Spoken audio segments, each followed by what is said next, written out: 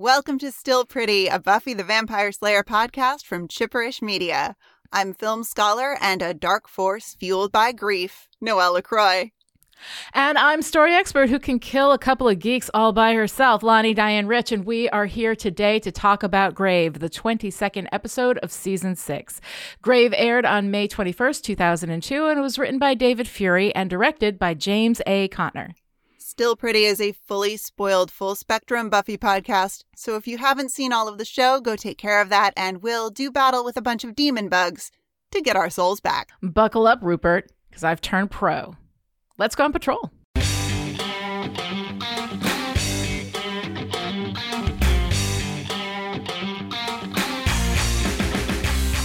In Grave, we pick up where we left off, with Giles confronting Willow over her misbehavior, and Willow decides she'd rather fight Giles than Buffy.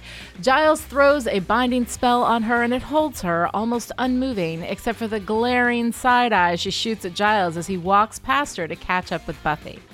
Giles and Buffy go into the back room, and she tells him everything that's gone wrong, finishing with the fact that she's been sleeping with Spike. And he laughs. He laughs. He laughs. In the magic box, Willow uses her telepathic powers to get Anya to set her free, and then interrupts the hilarious tales of Buffy's trauma and torment to dump an unconscious Anya on the ground. Willow doesn't live here anymore. Giles tries another binding spell, but it fails. He and Willow shoot magic at each other until finally Willow goes flying through some pillars and everything crashes down around her. And if you thought that was the end of that, then you didn't notice that we have, 30 minutes of the show left. Anyway, out in the residential streets of fair Sunnydale, Xander, Dawn, and the Tweedles, Dee and Dum are wandering around trying to figure out what to do next when Xander interrupts his self-pity party to drop the news to Dawn that Spike sexually assaulted her sister, and Dawn doesn't believe him. Meanwhile, in the magical cave of demony whatnot... You just bring it on. Bring on the whole... bloody hell. Back in the magic box, Giles tries to bring Tara into this, and Willow is all avoidy, but magically murdery avoidy. She throws a fireball into town, heading to kill Jonathan and Andrew and anyone helping them, like Dawn. Buffy runs after the fireball and leaves Willow and Giles to catch up. Willow taunts Giles about his hypocrisy, which, she's not wrong, and Giles tells her that she's going to burn out her magical energy, and she takes his. He falls to the ground completely spent, and Willow stumbles back. She can feel everything now, everyone's pain. And it's a lot. So she decides to make the pain stop by making the world stop. Oh, you poor bastard. Your suffering has to end. Meanwhile, the fireball races towards Xander, Dawn, and the Tweedles, but so does Buffy, who shouts and warns them. Everyone gets out of the way, and the fireball crashes into the earth, creating a big hole. Xander falls and hits his head on a tombstone, down for the count. Buffy and Dawn fall into the hole, as do the two swords the Tweedles have been carrying around. The Tweedles survey their surroundings. Buffy and Dawn in the hole. Xander knocked unconscious. Then Dee looks at Dum and says, Mexico, huh? Anya sits with Giles while he lay dying amidst the rubble that was once her livelihood and discuss how Willow took all of Giles' borrowed magic, which is the real source of magic, TM, which is about hand-holding and kittens or some such, but it backfired, and now Willow's going to destroy them all. So not only is Giles dying, but Anya's going to die soon too, but she sits there and pats his shoulder anyway. Down in the pit of despair, Buffy's trying to pile up coffins so they can get out of there, but Dawn wants to talk. She confronts Buffy about what Spike did and says she doesn't want to be protected anymore. In the middle of that fight, Xander walks up and Buffy tells him to get a rope. Then Anya teleports in, tells them what Giles did and what Willow's about to do and how no one can stop it, but she's going to go back and sit with Giles while he dies. Anya pops out, Xander's just gone, and now Buffy doesn't know what to do, how to stop Willow. Willow, meanwhile, is raising a temple to end the world, but she takes a moment to telepathically commune with her best friend. Willow, what are you? It was me who took you out of the Earth. Well, now, the Earth wants you back. And now the pit of despair is full of demons. Buffy fights them off, but there are too many. She asks Dawn to help, and Dawn picks up a sword and they fight. At the magic box, Anya comforts Giles through his impending death. Out on the bluff, Xander stumbles between Willow and the temple she's raising. He tries to joke with her, and she shoots lightning at him. Back in the magic box, Giles' eyes fly open. It's not over. On the bluff, Xander talks to Willow. He tells her stories of their childhood together. Whatever. Copyright be damned. Here it is. You've been my best friend my whole life. We're all gonna end. Where else would I want to be? Is this the master plan? You're gonna stop me by telling me you love me? Well, I was gonna walk you off a cliff and hand you an anvil, but it seemed kind of cartoony. Still making jokes. I'm not joking. I know you're in pain. I can't imagine the pain you're in. And I know you're about to do something apocalyptically evil and stupid, and hey, you still want to hang. You're Willow. Don't call me that. The first day of kindergarten, you cried because you broke the yellow crayon. And you're too afraid to tell anyone. You've come pretty far. Ending the world, not a terrific notion. But the thing is, yeah, I love you. I love crayon breaky Willow, and I love scary, veiny Willow. So if I'm going out, it's here. If you want to kill the world, well, then start with me. I've earned that. You think I won't? It doesn't matter. I'll still love you. Shut up.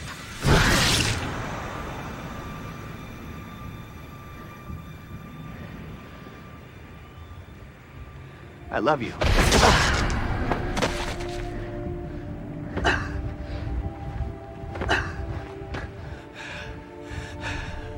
I love you. Shut up!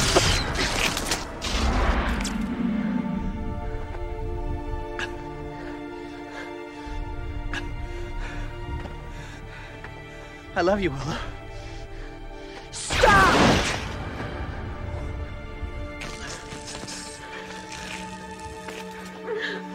I love you. Stop!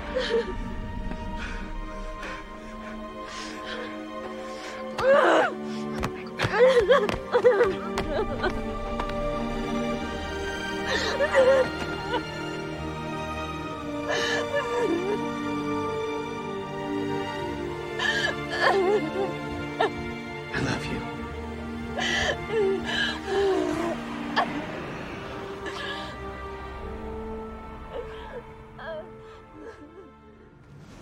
In the magic box, Giles sits up, feeling much better now.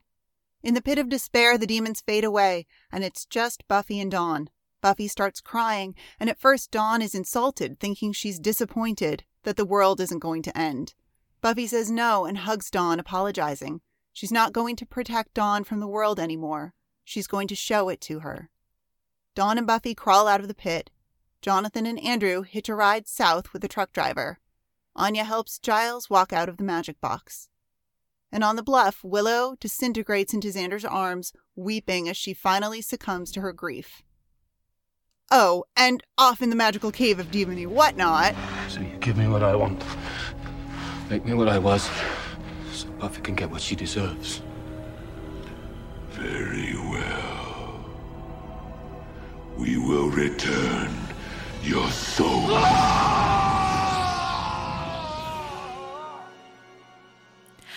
All right, Noelle. So here we are, end of season 6, the season about relationships, the season that is all about this connection between people. And how do you feel about Grave? Oh my gosh. So I messaged you on Tuesday. Yes, you Saturday. did. It's Saturday as we're recording this. I messaged you on Tuesday to tell you to brace for impact. Today was going to be rough. Because I noped out of this episode twice before I got all the way through it. Mm-hmm. I nope out when Giles laughs at Buffy. Yeah. And once we clear that hurdle, there's not a lot worth sticking around for. I mean, we'll get there. Mm-hmm. And as per usual, when Willow cries, I cry. But I think that's some sort of Pavlov's lesbian phenomenon. Well, if it is, I'm joining you in that because Allison Hannigan never sheds a tear where I'm not like, oh my God, kills me every single time. And the thing that's funny is that I both hate and love this episode for different things entirely. Like what I love the meta fun of it, that there's all these new things that we haven't seen. I mean, Willow as a badass with Allison Hannigan getting to play the hell out of that, fighting Buffy and Giles. I mean, that's kind of awesome. I love Giles as a badass with his long dark trench coat and borrowed magic. But then again, I've always had a Giles thing. So, fair enough. I think, okay, I've always had an Anthony Stewart Head thing. I definitely have that. Yeah, that's fair. Yeah, Giles at this point, Giles post like Buffy coming back from the dead, post season 5 Giles is a Giles that I don't recognize. Like this guy doesn't make sense to me. But I do love Anthony Stewart Head, and when he comes in with the trench coat and he's all badass and magicked up, like I dig it. Dawn getting to kill a demon. Yeah. Swinging the sword, be all badass. I mean, I love that. I think that's fantastic. Xander finally saying the right thing instead of the wrong thing. I mean, that's a new thing for him, right? And I love the story turn that Spike is fighting for his soul. So these are all things that I really like. Unfortunately, a lot of it is a meta thing more than it is about what's actually going on in the story, because a lot of this feels really weird. Like Giles, I don't recognize this guy. I hate him laughing at Buffy's trauma. I hate that we make Buffy laugh with him instead of slapping him, right? Yeah. For leaving her, for abandoning her after she comes back from the dead, right? Instead of just being like, I can't say no to my baby, so let me fly across the world and leave you to deal with all of this by yourself. Like, I don't even know what that's about, I hate the weird thing with Jonathan and Andrew and the trucker at the end. It's one little moment, but it grosses me out. It's such a bummer. And it's such a bummer in that like beautiful coda to the episode. Because as much as the episode bothers me, I'm like, all right, the ending of this is like genuinely pretty great. It's really great. But then there's fucking, oh yeah. I don't even. And then it's ruined in that moment with them. All I needed was to see them leave. I don't need to see this moment where they're, I don't know, in that weird, creepy space with the truck driver. Like, it wasn't funny to me. Like, I don't know. No. They're not funny to me at this point, So, like, I hated that. I hate Spike's whole thing being a really stupid mislead because they're lying to the audience. Instead of playing straight and using the momentum of reader assumptions to make us think that he's going to go get the chip removed so he could kill Buffy, instead of actively lying to us, like this would have worked, And the thing is that we have Spike saying bitch is going to get what she deserves, and like all that kind of, posturing, which is just unbelievably stupid. So we're doing that instead of just being straightforward, and like showing us Spike leaving.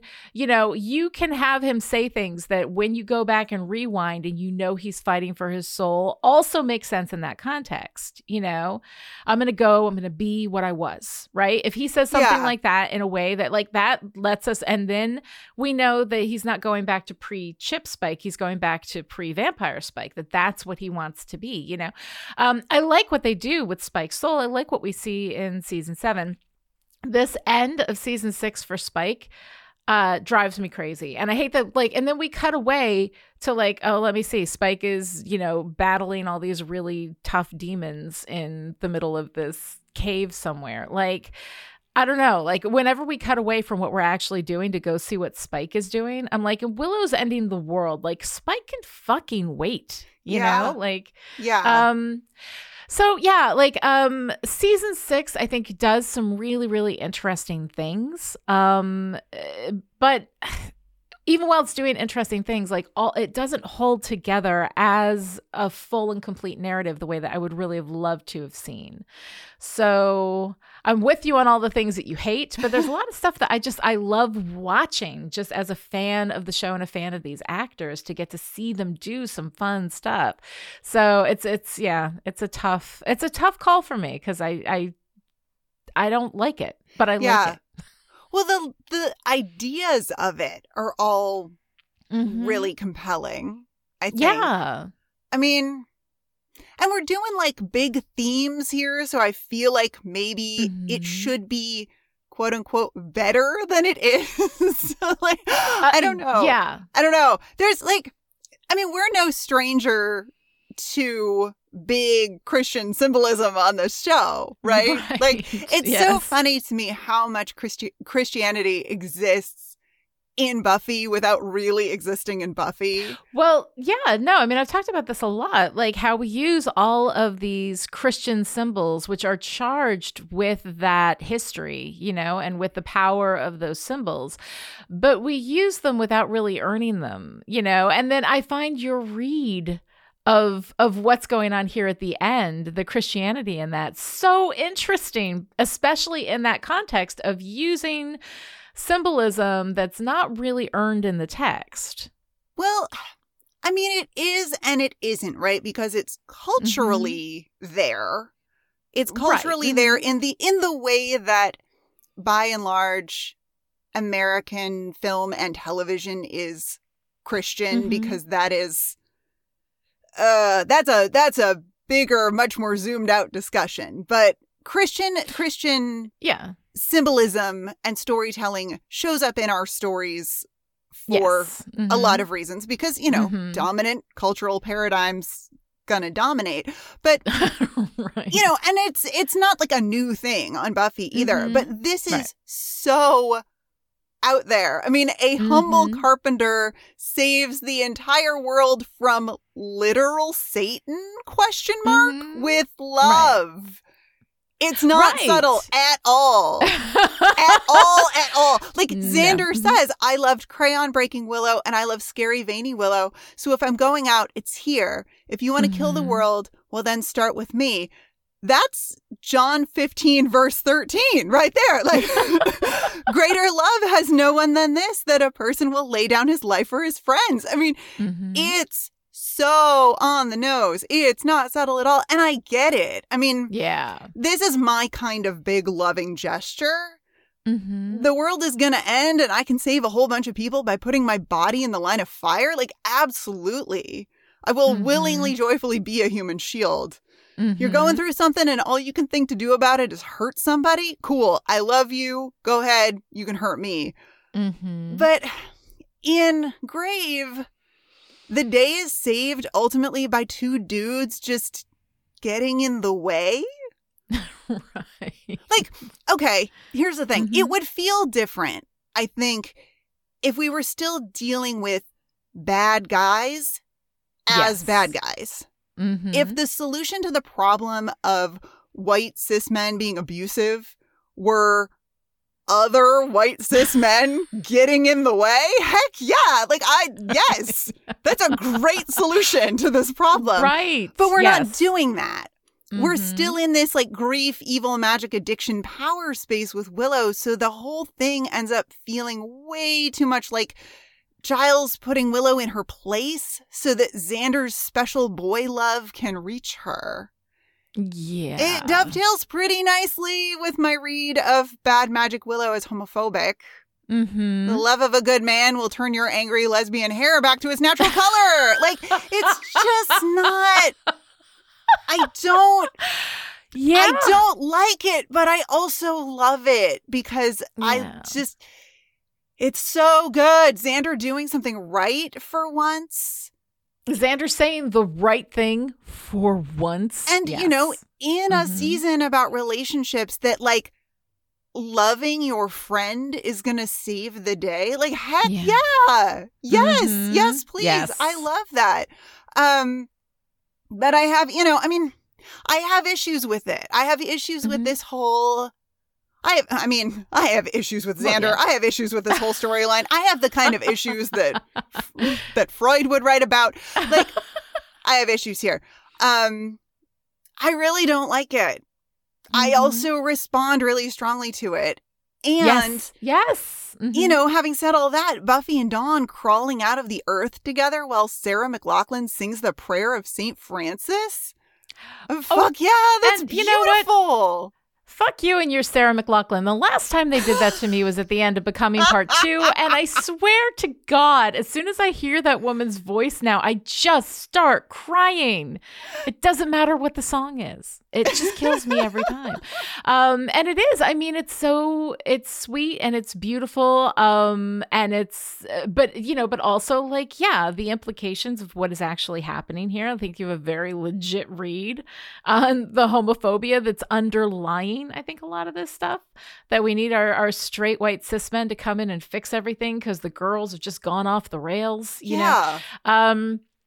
Yeah. And that's the thing that like, I struggle with that because I both respond to it as so incredibly powerful, you know, and I love it.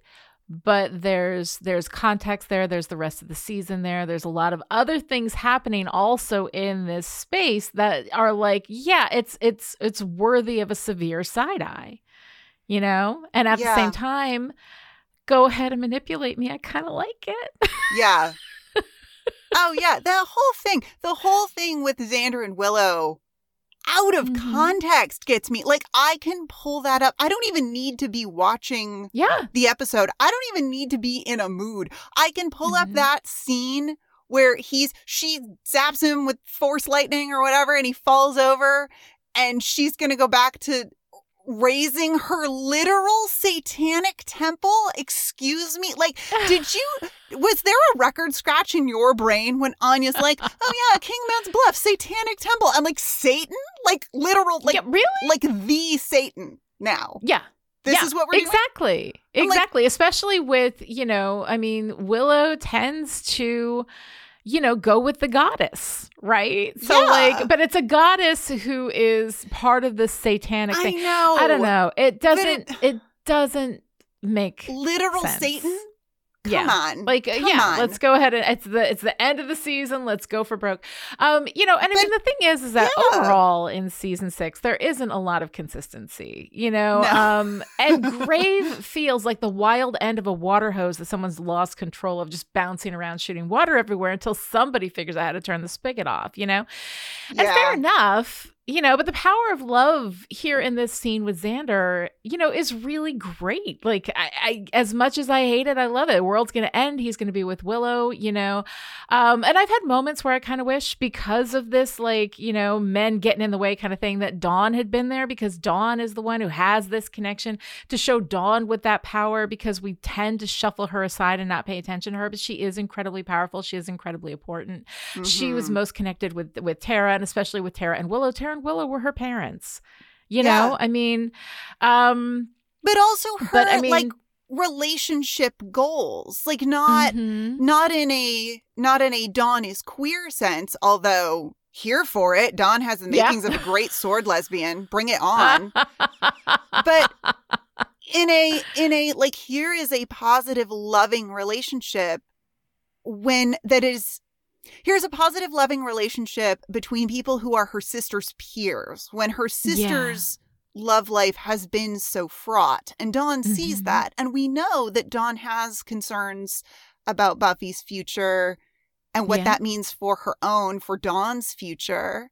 You know, we hear her talking about that a little bit with like life and career and things like that, but also love life wise. So there is this like beacon of, here is a good relationship. Here is a loving relationship. Here is something that I would like to have someday. Yeah. There's that connection as well. Like, yes, they took care of her in this parental role. They were there for her when Buffy was dead. And also, like, this is an adult life that Dawn can kind of see for herself. And that's deeply meaningful. I mean, we need that.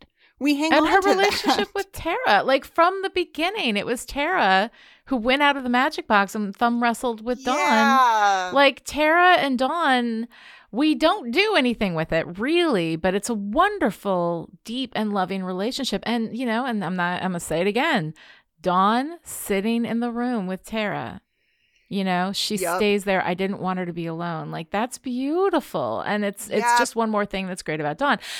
that said, we get what we get, right? And I do love Xander and Willow as a relationship. I love that, that deep, deep friendship that she is. I mean, we've seen his family. She is his family. She is his connection to everything. Without her, he is truly, truly lost, And we do end with that. But the thing is that we've done nothing with that relationship since Xander and Anya got together. Like, since the end of season 3, we haven't really, like, Willow was in school and Xander wasn't, and they still fought the world together. But the two of them, like, developing this it's been a couple of years since we've seen them be best friends, since we've seen them be close. It's just, it was established in the beginning and we've just sort of let that be. She was upset, about Anya and worried about Xander and Triangle. So we saw Willow's deep love for Xander and how she cares about Xander, but we didn't really see that relationship developing.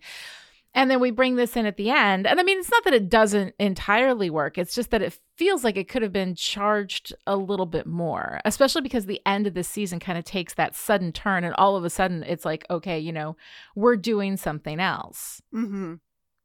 Yeah. But that said, I mean, like, I love the power that love has, to break everything down, and to stop. It doesn't stop the pain, but to be with the pain. Like, the best thing you can do when somebody's hurting is not make them feel better. It's just sit with them in their pain, sit with them in their grief. And he is sitting with her in her grief. And it gets me. And I'm going to start crying now. So I need you to talk about Demeter and Persephone. Well, before I bring my Greek mythology in, I love it. Yes. I mean, I do not like this ending with Xander and Willow, but I also love this ending with Xander. It's so difficult. It's so difficult. And some of it is, some of it is the incredible performances and some of it is, my own stuff. But yeah, like, just thumbs up for love. Like, just thumbs up for being there with somebody who is going through something, and you can't stop them. You can't fix it. And Willow is at her worst, like her absolute worst. And Xander even says, like, you're going to destroy the world and I still want to be with you. Exactly. Like, I mean, my God, we right? all need that. We need somebody who still wants us even when we are at our absolute worst. Yeah. She's at her absolute worst.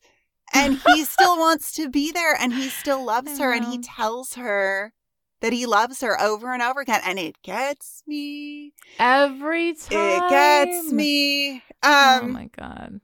But yeah. Demeter and Persephone, right? Hard pivot, shall we? Although not really, because, hard pivot, but not really, because you mentioned Dawn. And specifically Dawn's power in this season, or really her potential power, right? Right. Because, so we have Buffy this season assuming this mothering type role to Dawn. And when Dawn is swallowed up by the earth in grave and Buffy goes in after her, we get a little bit of the myth of Demeter and Persephone. I love this. It's a bit, okay, I mean, it's a bit of a queering of that story, but I enjoy it, right? Yeah. Because Dawn is actually very capable of handling herself in the underworld, thank you very much. Yes. Which is something that her sister/mother doesn't realize immediately. Right. Persephone knows how to survive in the underworld. She's not the helpless maiden you think she is. There's this whole bit about she has to return to the underworld because she eats the fruit of the dead.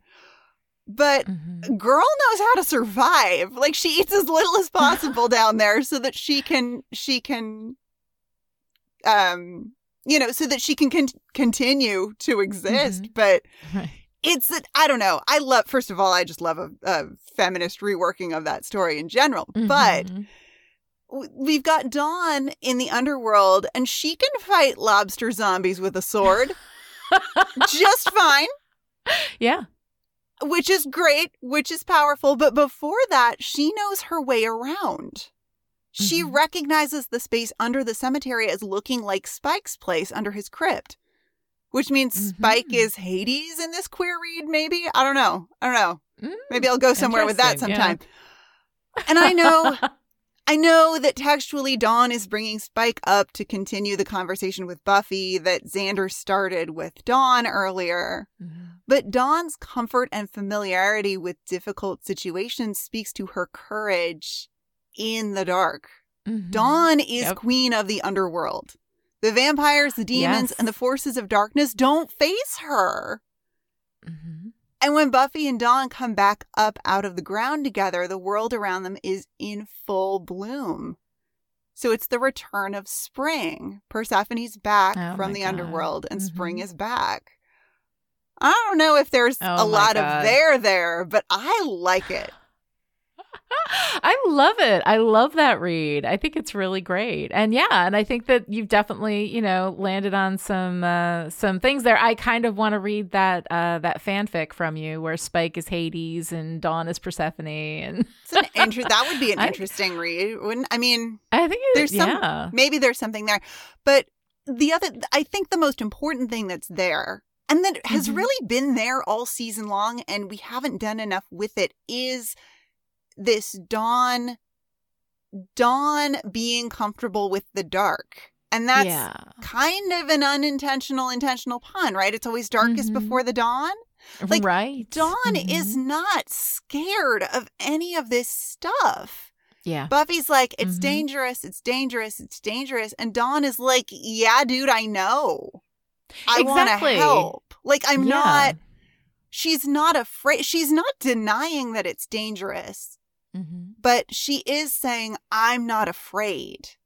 And that's the part that Buffy's not hearing. So and this is my problem when they do show Dawn being afraid, that I don't know, it irks me because I think I said it last time when we were talking about 2 to Go, that Dawn says over and over and over again, I want to be there, I want to help. I want to be there, I want to help.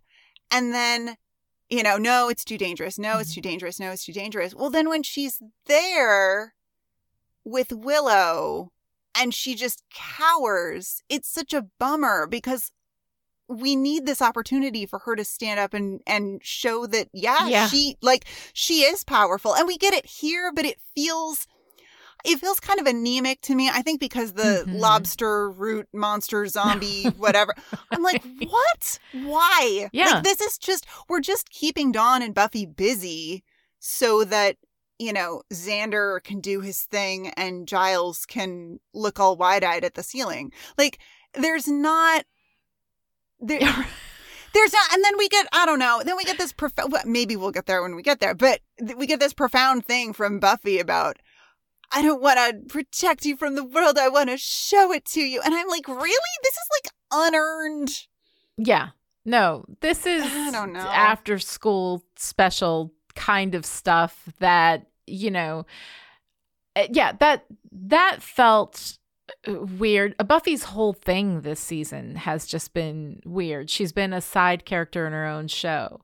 And so we kind of resolve this where she's like, I've wanted to die all season, but now that my best friend has been turned into ultimate darkness and Giles is dying and the world is going to end, like now I want to show you everything, like, Yeah, I don't know. Like, it doesn't.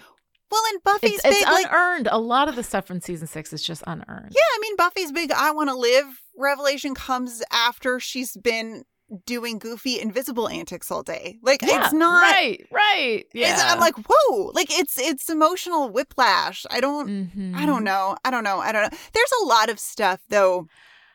Just in this, like, we're okay. Here's what big picture. Here's what I'm bouncing off of. I think is we are told so much in this season, in general, but in this episode in particular, that I'm like, really though? Like the whole like Willow's killed a human being thing. Oh sure, yeah. So Giles is talking to Buffy and he's like, you ought to know, Buffy. There's no guarantee that she'll be as she was. And I'm like, okay, first of all, fuck you. But, you know, I've had that. Mm-hmm. I've had that rant. I'm not going to do that rant again. Mm-hmm. But Giles says, Willow's killed a human being. How will she be able to live with herself? And I'm just like, no. You know who else has killed a human being? Giles. Yes. At the end of season 5, kills Ben, who, compared to Warren, is not that bad. Yes. Giles doesn't get sent to Woghart's penitentiary for magic abusers. And it never comes up again. It never comes up. It, like, I don't know. Faith also killed a human being, and no one seems to give two shits about Faith's well-being. Mm-hmm. I mean, so much so that it was kind of chill for Buffy to stab Faith in the stomach. Right, and with the intent. I mean, the fact that Faith didn't die isn't because Buffy wasn't trying. Like, Buffy was going to take Faith and feed her with a gaping stomach wound to Angel. Like, Buffy's intent, the fact that she didn't kill Faith was an accident. Like, she intended to, and that means that Buffy has also touched that darkness. And like, we do have an uneven sense of the forgivable, you know, in the Buffyverse, right? Like, so Faith kills and she's bad, right? And which I will, like, she accidentally killed Alan. I think that was something that you could have worked your way through. When she killed the professor, right? You know, I mean, that was, you know, and she went over the line with the mayor and all that kind of stuff. And yes, absolutely needs to come back from that. And Angel was already, you know, 5x5 in Sanctuary, all ready to help her come back from that, right? He is the one who is ready to redeem and to help people come back. In Buffy, we have this thing like killed a human. Nope. Done. Yeah. You know? For some of us. Yeah. For some of us, but not for all of us. I mean, Angel has killed, but he got his soul back and he was like super, super sorry about it. Right. So, okay, right? Spike has killed a lot. And he is not sorry at all. He just has a leash, you know? Yeah. But he can fight demons. So, you know, okay, with a little bit of side eye, right? Like, we're just kind of letting that be Spike, right? And Giles killing Ben. Giles killed Ben. Ben is human, right? Yeah. No big deal. I mean, Ben is gross and awful and also ordered the killing of humans, you know, and listening to fear. And like, you know, he's bad and terrible and was going to sacrifice Dawn for his life, you know, all of that kind of stuff. Still human. And Giles killed him. And the thing is that we don't see Giles talk to anybody about that. He doesn't confess to it. He doesn't struggle with it. Nothing. Like, I think that we and Giles are the only ones who know he killed Ben, right? Yeah. Because everything else right then was crazy. Nobody else was really watching. Yeah. So, like, why doesn't that come back on Giles? Why is that not a problem for him? There's this weird thing with Giles that we don't really explore ever, where, like, the rules don't apply to Giles somehow. Like, right. Giles is, like, Willow's not allowed to kill a human and, like, be basically okay after, but Giles is allowed to. And like Willow is not allowed to be super powerful, but Giles is allowed to be super powerful. Like there's a there's a lot here with like who's is allowed to have that kind of power. This feels like a woman thing. It feels like a man can just be. He can be in the world and he can be complex. He can be, you know, Rupert Giles and also Ripper. He can be Angel and also Angelus. He can be Spike, who contains fucking multitudes, chip or no chip, right? But then, like, you know, if you're a girl and you don't follow the rules, you're Faith and you're bad. Or you're Darla, or you're, you know, or you're Willow and you kill one really awful dude who had also killed, you know, not just like Warren killed humans. Yes. Warren was going to kill Willow. Yes. She kills him, I mean, arguably in self-defense. among other And things. again, the only reason Buffy's alive is accident. Like, Warren went there with the intent to kill Buffy. Yeah. You know, he also killed Tara, but he shot Buffy. Like, if he wasn't such a bad shot, Buffy would be dead. You know, and that is also something that Warren did. And somehow Warren, you know, we're supposed to be like, well, there's human justice and he's going to go to jail, you know? Yeah. But for a woman who does any of these things, we don't allow for that complexity. It's just, she killed a human. She'll never come back from this. Oh no, she's lost to us forever. Right. It's very, I mean, we do this about women all the time, right? Like, boys will be boys, but if you're a girl and you have sex even one time, like, you are corrupted. It's just, I don't know. I don't like it. Yeah, I mean, it's pretty typical for the way that stories are told around, you know, men and women. And so Giles showing up with, like, a lot of power, you know, I mean, power that is not his, power that he has borrowed. Yeah, right? Let's talk about this borrowed power Giles shows up with, shall we? Let's talk about this. Let's talk about, as long as we're talking about all the clunky things in this episode. Right. So, okay, so this borrowed magic. Yes. I get the sense that this is supposed to be some sort of universal love and human compassion magic. Right. Except that it clearly doesn't work on Giles fucking laughing at Buffy. This isn't Giles. I'm sorry. Giles has not been since he left Sunnydale. Like, I mean, the first time before Buffy came back from the dead. Like, he has not been Giles since then. I mean, it's weird. I don't know. I hate it. I hate it so much. Yeah. But I don't know. Maybe we'll get into Giles in a minute. But yes. We'll get into Giles in a minute. So, all right. But universal love and human compassion magic, blah, blah, blah, true essence of magic, you know, registered trademark, accept no substitutions, whatever. So Willow yanks the magic out of Giles and says, it's like I'm connected to everything. I can feel everyone. She can feel everyone who? Like, all of everyone? Right. The implication seems to be that Willow feels all of human suffering, which no mortal person has ever done, right? We hear a couple of times that, like, no mortal person has ever had that much power. This much power, yes. And, like, that much power, quote unquote, overwhelms her with emotion, and she decides to end the world. Right. Because of her humanity, question mark? Right. The only way to stop the suffering is to kill everyone. Yeah. Giles says the magic she took from me tapped into the spark of humanity she had left, which the spark of humanity she had left. Okay, fuck you. Is there anything more human than grief anyway? Like, that is, you know, whatever.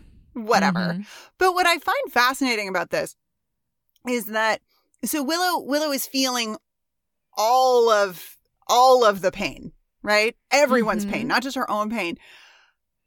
And what's fascinating to me is that from Willow's perspective, pain is the same as harm.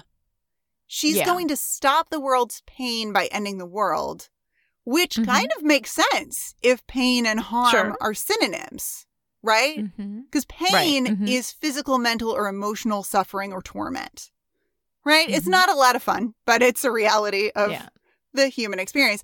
Harm is the physical, mental, or emotional damage that might result in pain. But it can also refer to moral injury, aka evil. So the Slayer presumably is protecting the world from harm, not from pain. Right, because the end of the world, I think, is probably going to result in some pain. Yeah. You know? I mean, I imagine that process, whatever the satanic temple was going to do, it wasn't going to be a blink out of existence and everybody's in a happy afterlife. Like, you know, there was going to be a lot of harm done during that and a lot of pain caused. But I think that that's interesting that, you know, so this we're tapping into, we are saving the world. Let me see if I have this right. We're saving the world by making Willow, with her limited, her diminished humanity, think that pain is harm, and therefore she decides to end the world to end the pain, because she can't see the difference between pain, which is a reality of human existence, and I don't know. What? This magic makes no sense. It's one of those things, because everything happens so fast that you can tend to be like, oh, okay, I guess this is what we're doing now, and you're just riding along with it, But I mean, the thing is, like, I love a lot, like, stepping outside of how things have actually gone this season and thinking about how it could have been. Like, the idea of Willow, as the big bad, like, I think could be a lot of fun, right? But you can't flip that switch. You know, we do this whole season where we're talking Willow's problem is a drug problem. It is a drug addiction. That is the metaphor we're going with magic. It's not as fun as the lesbian sex metaphor, but whatever, that's what they did, right? But I mean, in the end, though, she is not doing this because she's addicted to drugs. This is happening because of unbelievable, unfathomable grief, right? So for me, like, watching Willow be the big bad for the season is really fun, because I love seeing Allison Hannigan kill it with her performance. But I don't believe this turn happened so fast in a season which up until now has been all about unearned power in men and misogyny and, all of that kind of stuff that we had going on, this human darkness, right? Yeah. So, but I mean, if Tara had died mid-season, and that was like what was going on around the time of Smashed and Wrecked, that it wasn't, about Willow's, but like that she had experienced that kind of grief at that point. And then we saw this slowly turn her. We saw her struggle with the long tail of that grief. We saw her use magic to deal with that grief. And that's what the season was about. And Buffy had to struggle with being in combat with someone that she loves so deeply. Like, I think I could have been interested in that. But it's this last minute switcheroo at the end of the season where it's like, we're talking about human evil and misogyny and unearned power. And okay, magic is drugs and recovery in that process. Okay, fine. But no. Now it seems to be the darkest despair of grief. And whatever, Spike gets a soul. See you next season. Like, it just feels like it's that tail of the hose with the water still on, just whipping around the lawn. Like, it doesn't make a lot of sense. There's a lot of stuff here that I could have really deeply enjoyed. Yeah. But it just all turned too fast. Well, just that flip. Just flip it around so that Tara, if Tara's gotta die, whatever. Which, by the way, is not my preferred. But no, it's not my preferred. That's how we're going to tell this story. If that's how we're going to do this, let's flip it around. So Tara dies. Willow can't do anything about it because it's a natural death by natural causes, blah, blah, blah, blah, blah. And Willow starts using magic to cope with her grief, which is a very real thing that somebody might do, especially if they lost their connection to magic. Yeah.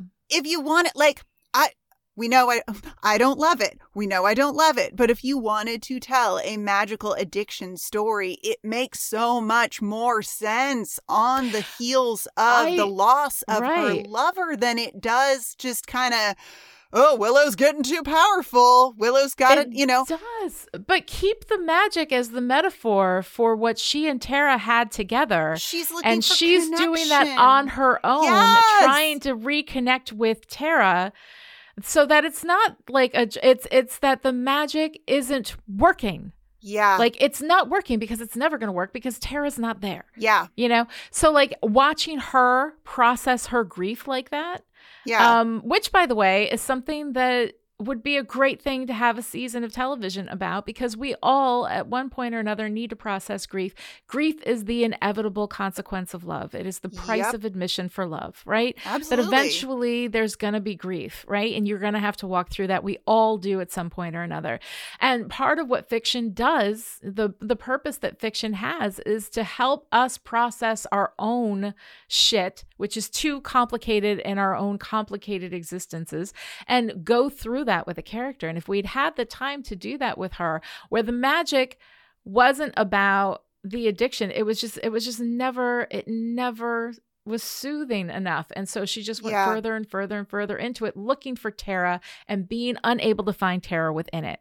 Like, that to me, I think would have been a really, really interesting thing to do. Well, and really painful too, to realize that like when someone is gone, the connection that you have with them, the connection that you had with them when they were alive will not happen again. I mean, that's the hardest thing to grapple with. When someone dies, you don't get any more of them. You have to move from loving them in life to loving them in memory. And the idea of Willow using magic to try to stay loving Tara in life would have been so, so powerful. So I think just that switch would make this whole season work a lot better. But also, I mean, we've been griping all along about how with the trio, there's nothing for the Slayer to do because they're humans. We don't do that. Well, here we are in the season finale, and there's nothing for the Slayer to do. Anya literally poofs into the grave to be like, Giles is dying, and also he says no magic or Slayer powers will work on Willow. Okay, bye. Okay, bye. Right. Literally, hey, Buffy, your Slayer powers have no power here. We're all screwed. Nice knowing you. Bye. There's nothing for Buffy to do. It's not good. Right. I know, but it sets up the thing that Xander, no supernatural force can stop her. And so that lays the track for Xander to fix this from a very human, mundane place of love, you know? Which is great. I dig that. And I dig it in a season about human evil, right? If human evil, this is the season about human evil, it also needs to be the season about human love. But we're doing, 17 different things along the way? Yep. So it's and switching tracks constantly. Totally. It feels like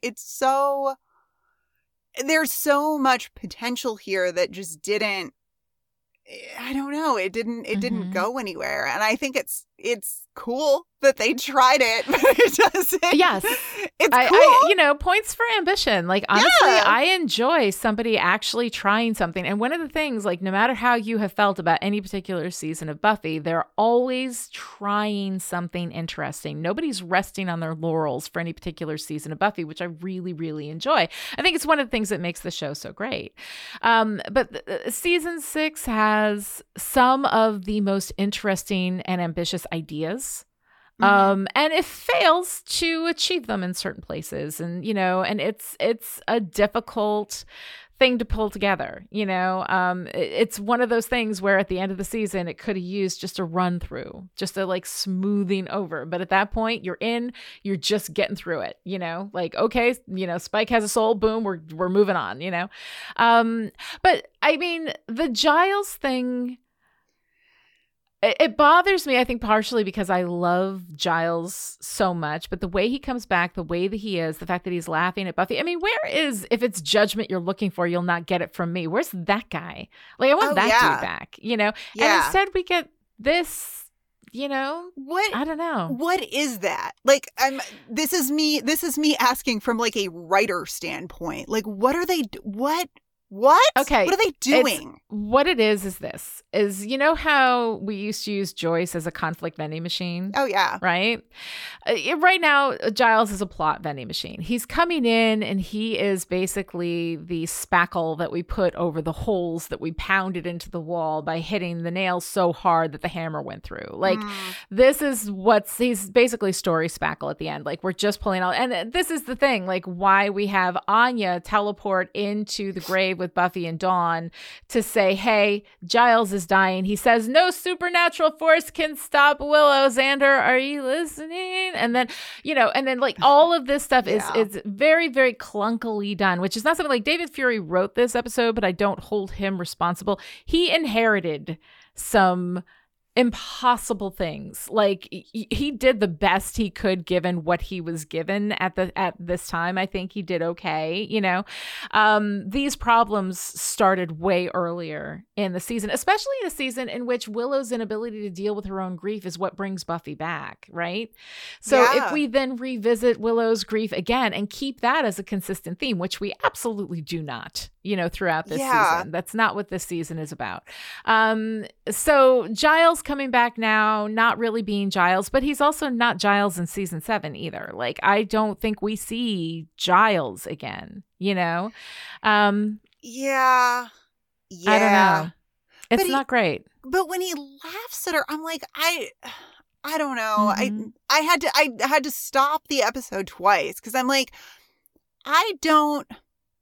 it's one thing to laugh at your own trauma, right? It's one thing. Mm-hmm. It is one thing to.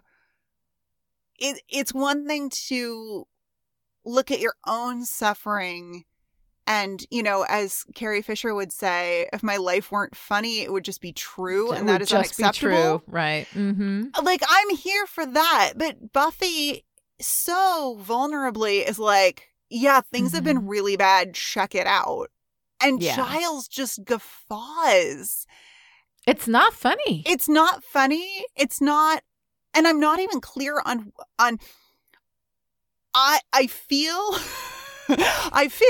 as so often with this season in particular, I think that the show wants me to feel a thing that I don't feel in that moment. Yeah. That scene does not, and the thing is that Anthony Stewart Head and Sarah Michelle Gellar cannot sell a scene. My argument is that it cannot be sold. Like, they're both really, really good actors, and they have pulled off things that on a page I would think, whatever, But this scene is so awkward and weird, and it just it feels like the kind of thing like when I'm writing a novel, every now and again, I'll get to a scene where I need to just move through it and I don't know what to do. And then I'll write something and it'll be like that. It'll be forced. It'll be weird. It'll be out of character and it'll get me to the next scene. But the thing that I have in a novel is the ability to go back and like revise that stuff out later, So I understand how this stuff gets written. Like I can feel that process. Like when I see this happening, I'm like, oh, I've been there. Like, I know what that's like, Yeah.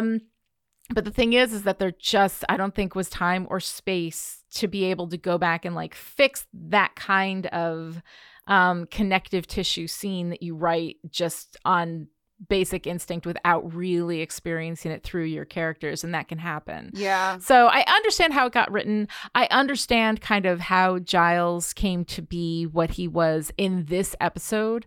I don't like it. It's not good, but I understand how it happened. Yeah. But the thing is that Giles hasn't been right since he left Sunnydale for the first time, when Buffy was dead. When he left Sunnydale, that was the last time I think that we saw Giles. Yeah. So yeah, I don't know. I've complicated feelings because of course, I love Giles. Yeah. But Yeah, and then Giles apologizes. So they get through their giggle fest, and Giles apologizes, and Buffy's like, oh, it's okay. You were right to leave. And Giles says, actually, no, the most adult thing you can do is ask for help. And Buffy says, now you tell me. And I'm like, yeah, dude, now you tell us? Exactly. Now a warning? Like, it's like, the whole thing is stupid. It was stupid for him to leave. I understand that they needed to get rid of Anthony Stewart Head, but there are a million ways you could have done it without breaking Giles. And they just broke him. And he doesn't seem, I don't know. He tells Willow that he's concerned for her well-being. And I'm like, again, like, it doesn't feel that way. It feels like Giles wants to put Willow in her place. It feels like, he says, stay down. Like, it's really, right. I don't know. And, this is, I'm certain, informed by my own read of Willow in this season, but I'm with Willow in that confrontation. I am with her all the way in that, she implies that Giles is envious of the power that she has. And I think there's some truth to that. Which, by the way, also like a more interesting place to go with this than Giles is. And like also the fact that he shuts her up. You know, he's in the middle of this big fight where he's there to help Willow. Ostensibly, yeah. He's like, now you sit down and shut up and be a good girl, magically enforced, while I catch up. Will I go with talk Buffy? Will I go talk to the person here who I really love? Exactly. Like it feels really weird. Like Willow is in huge amount of crisis. It's one thing to like give Buffy a hug and be like, hey, it's good to see you, but there's something more important and more pressing right now. And to use his magical whatsits to subdue her while he wanders off and just kind of casually has a conversation. Like that feels weird. It feels like an interruption in the conflict of the story. Like it's all just, and especially like doing that so that he can have that with Buffy. Yeah. The laughing at her trauma when he abandoned her when she needed him most at the age of, like, what was she, 21? Is she like, even I'm 21, sorry, 20? but like, yeah, like, you know, like, no. Yeah, she's lost her mother. She died and came back from the dead and now has all these bills. And he's like, later, I'm a bounce. Like, yeah, I don't. You need to adult on your own. Bye. So, you know, the other thing here, too, that I kind of struggle with, as long as we're talking about our, you know, cis white men, is Xander. I struggle a lot with Xander because of how much I love Xander. Which is part of a thing for me is that, like, you know, traditionally in my life, I have a real soft spot for any man who can make me laugh. And Xander is funny. Like, he's inappropriate and horrible, but he's also, like, funny. He's got good delivery and some of his lines are fun and all of this kind of stuff. And there's a lot of fun to be had with Xander. You know, I also like that he grows and he changes and gets better. Remember Xander at the beginning of season 4? Like all the potential he had then to be like the guy who can talk people through all their things and like see. And this is one of the things that we come with Xander. Like Xander's the one who sees, and we have that in season 7, which is kind of fun, you know? Yeah. But the thing is, it's so inconsistent. It's almost like he's better when the story calls for it, but when he's bad, the text doesn't realize that he's bad and that he has things that he has to like grow through. His bullshit has been rubber stamped for most of the series. And so, you know, this moment with Willow is wonderful and it makes me cry and I love it as a moment, and the I love you. It feels like a heroism unearned with the rest of the series taken into consideration. Yeah. Yeah, I agree with that for sure. You know? You know, especially. But what's funny is that I love season 7 Xander. Yeah. Mm-hmm. Well, I was going to say I'm sorry, go ahead. Yeah, I was going to say, especially keeping in mind what we've already said about the Xander Willow relationship not really being there for a while. Mm-hmm. So it's an unearned heroism for Xander in the series as a whole up to this point, but it also there's not as much weight to it as there could be if that friendship had felt more solid. I don't know. I don't know. Exactly. You know, and I mean, yeah, it's weird. And the thing is that I love season 7 Xander. He has a fucking fantastic moment in Potential. We're going to talk about that when we get there. And I love him here. But it is really difficult for me to resolve all of my feelings about Xander at once because unlike Spike, where I think the text knows what Spike is, like he's allowed to be complex and all that kind of stuff. With Xander, it doesn't feel like we ever acknowledge him as anything other than, you know, this wonderful, funny guy who, you know, he's a geeky little nerd or whatever, but he's good. He's Xander and we love him. And it feels like, I feel like with Xander, I always have this underlying tension of being narratively gaslit, you know, that like we're being told one thing by the text, but the reality of what we're witnessing and seeing is something else.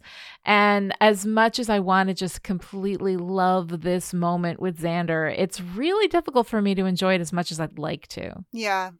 Well, it ties nicely into the men are allowed to contain multitudes and they're allowed to contain them and not explore them.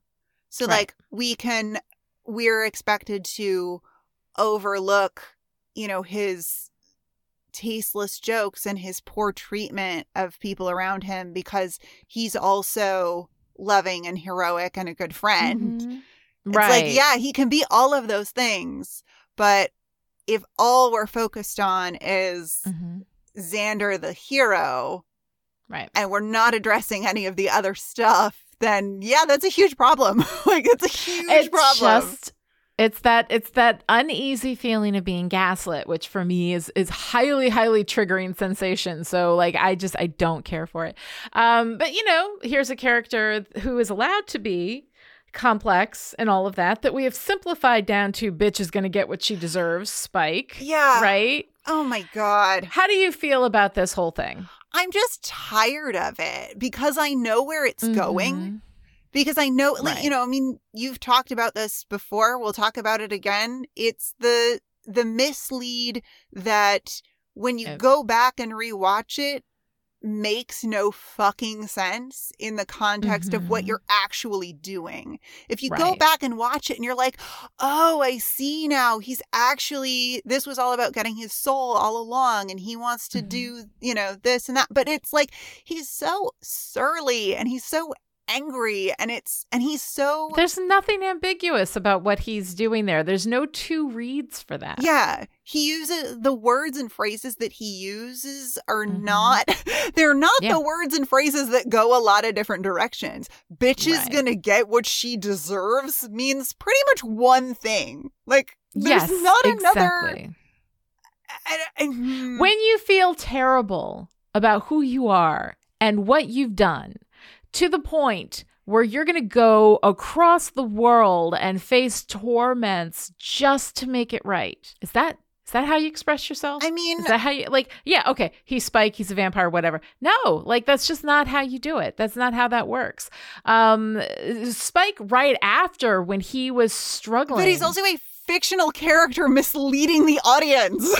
It's absolute. And that's the thing, is that it's absolutely a mislead. It is not a twist unless when you go back and watch it again all the way through, both readings line up, and they just don't. So to me, this is deliberate lying to your audience, deliberate mislead. And I hate that, especially because I love that he got his soul. It's one of my favorite things that happens in the series. I also really like that it looks like getting your soul back hurts. Yes. I don't know why that works for me, but it totally does. I It like should that hurt. it looks super painful. Yeah. And not just, that he's all like broken and, Mhm. beaten up. It's like, he's Edward Norton in Fight Club, but he's also like, Mhm. he gets, I don't know. There's something about that moment when the demon like whacks him on the chest and he's like, and Yeah. he's coming back to life in this mystical way. I dig it. I like Mhm. that. But the whole Yeah. and I don't know how many snippets of like Spike in the cave getting Right. the shit beat out of him do we need? Well, yeah, because Really? we keep killing the momentum of the story so that we can go and hang out with Spike. Like, okay, whatever. Yeah, there's a bunch of demon cockroaches that he has to fight. Great. They're crawling up his nose. Okay. Like, Willow's ending the world. Can we just hang with Willow for a little bit? Like, instead of going to Spike? Like, Spike is important. Spike is not part of anything that's going on.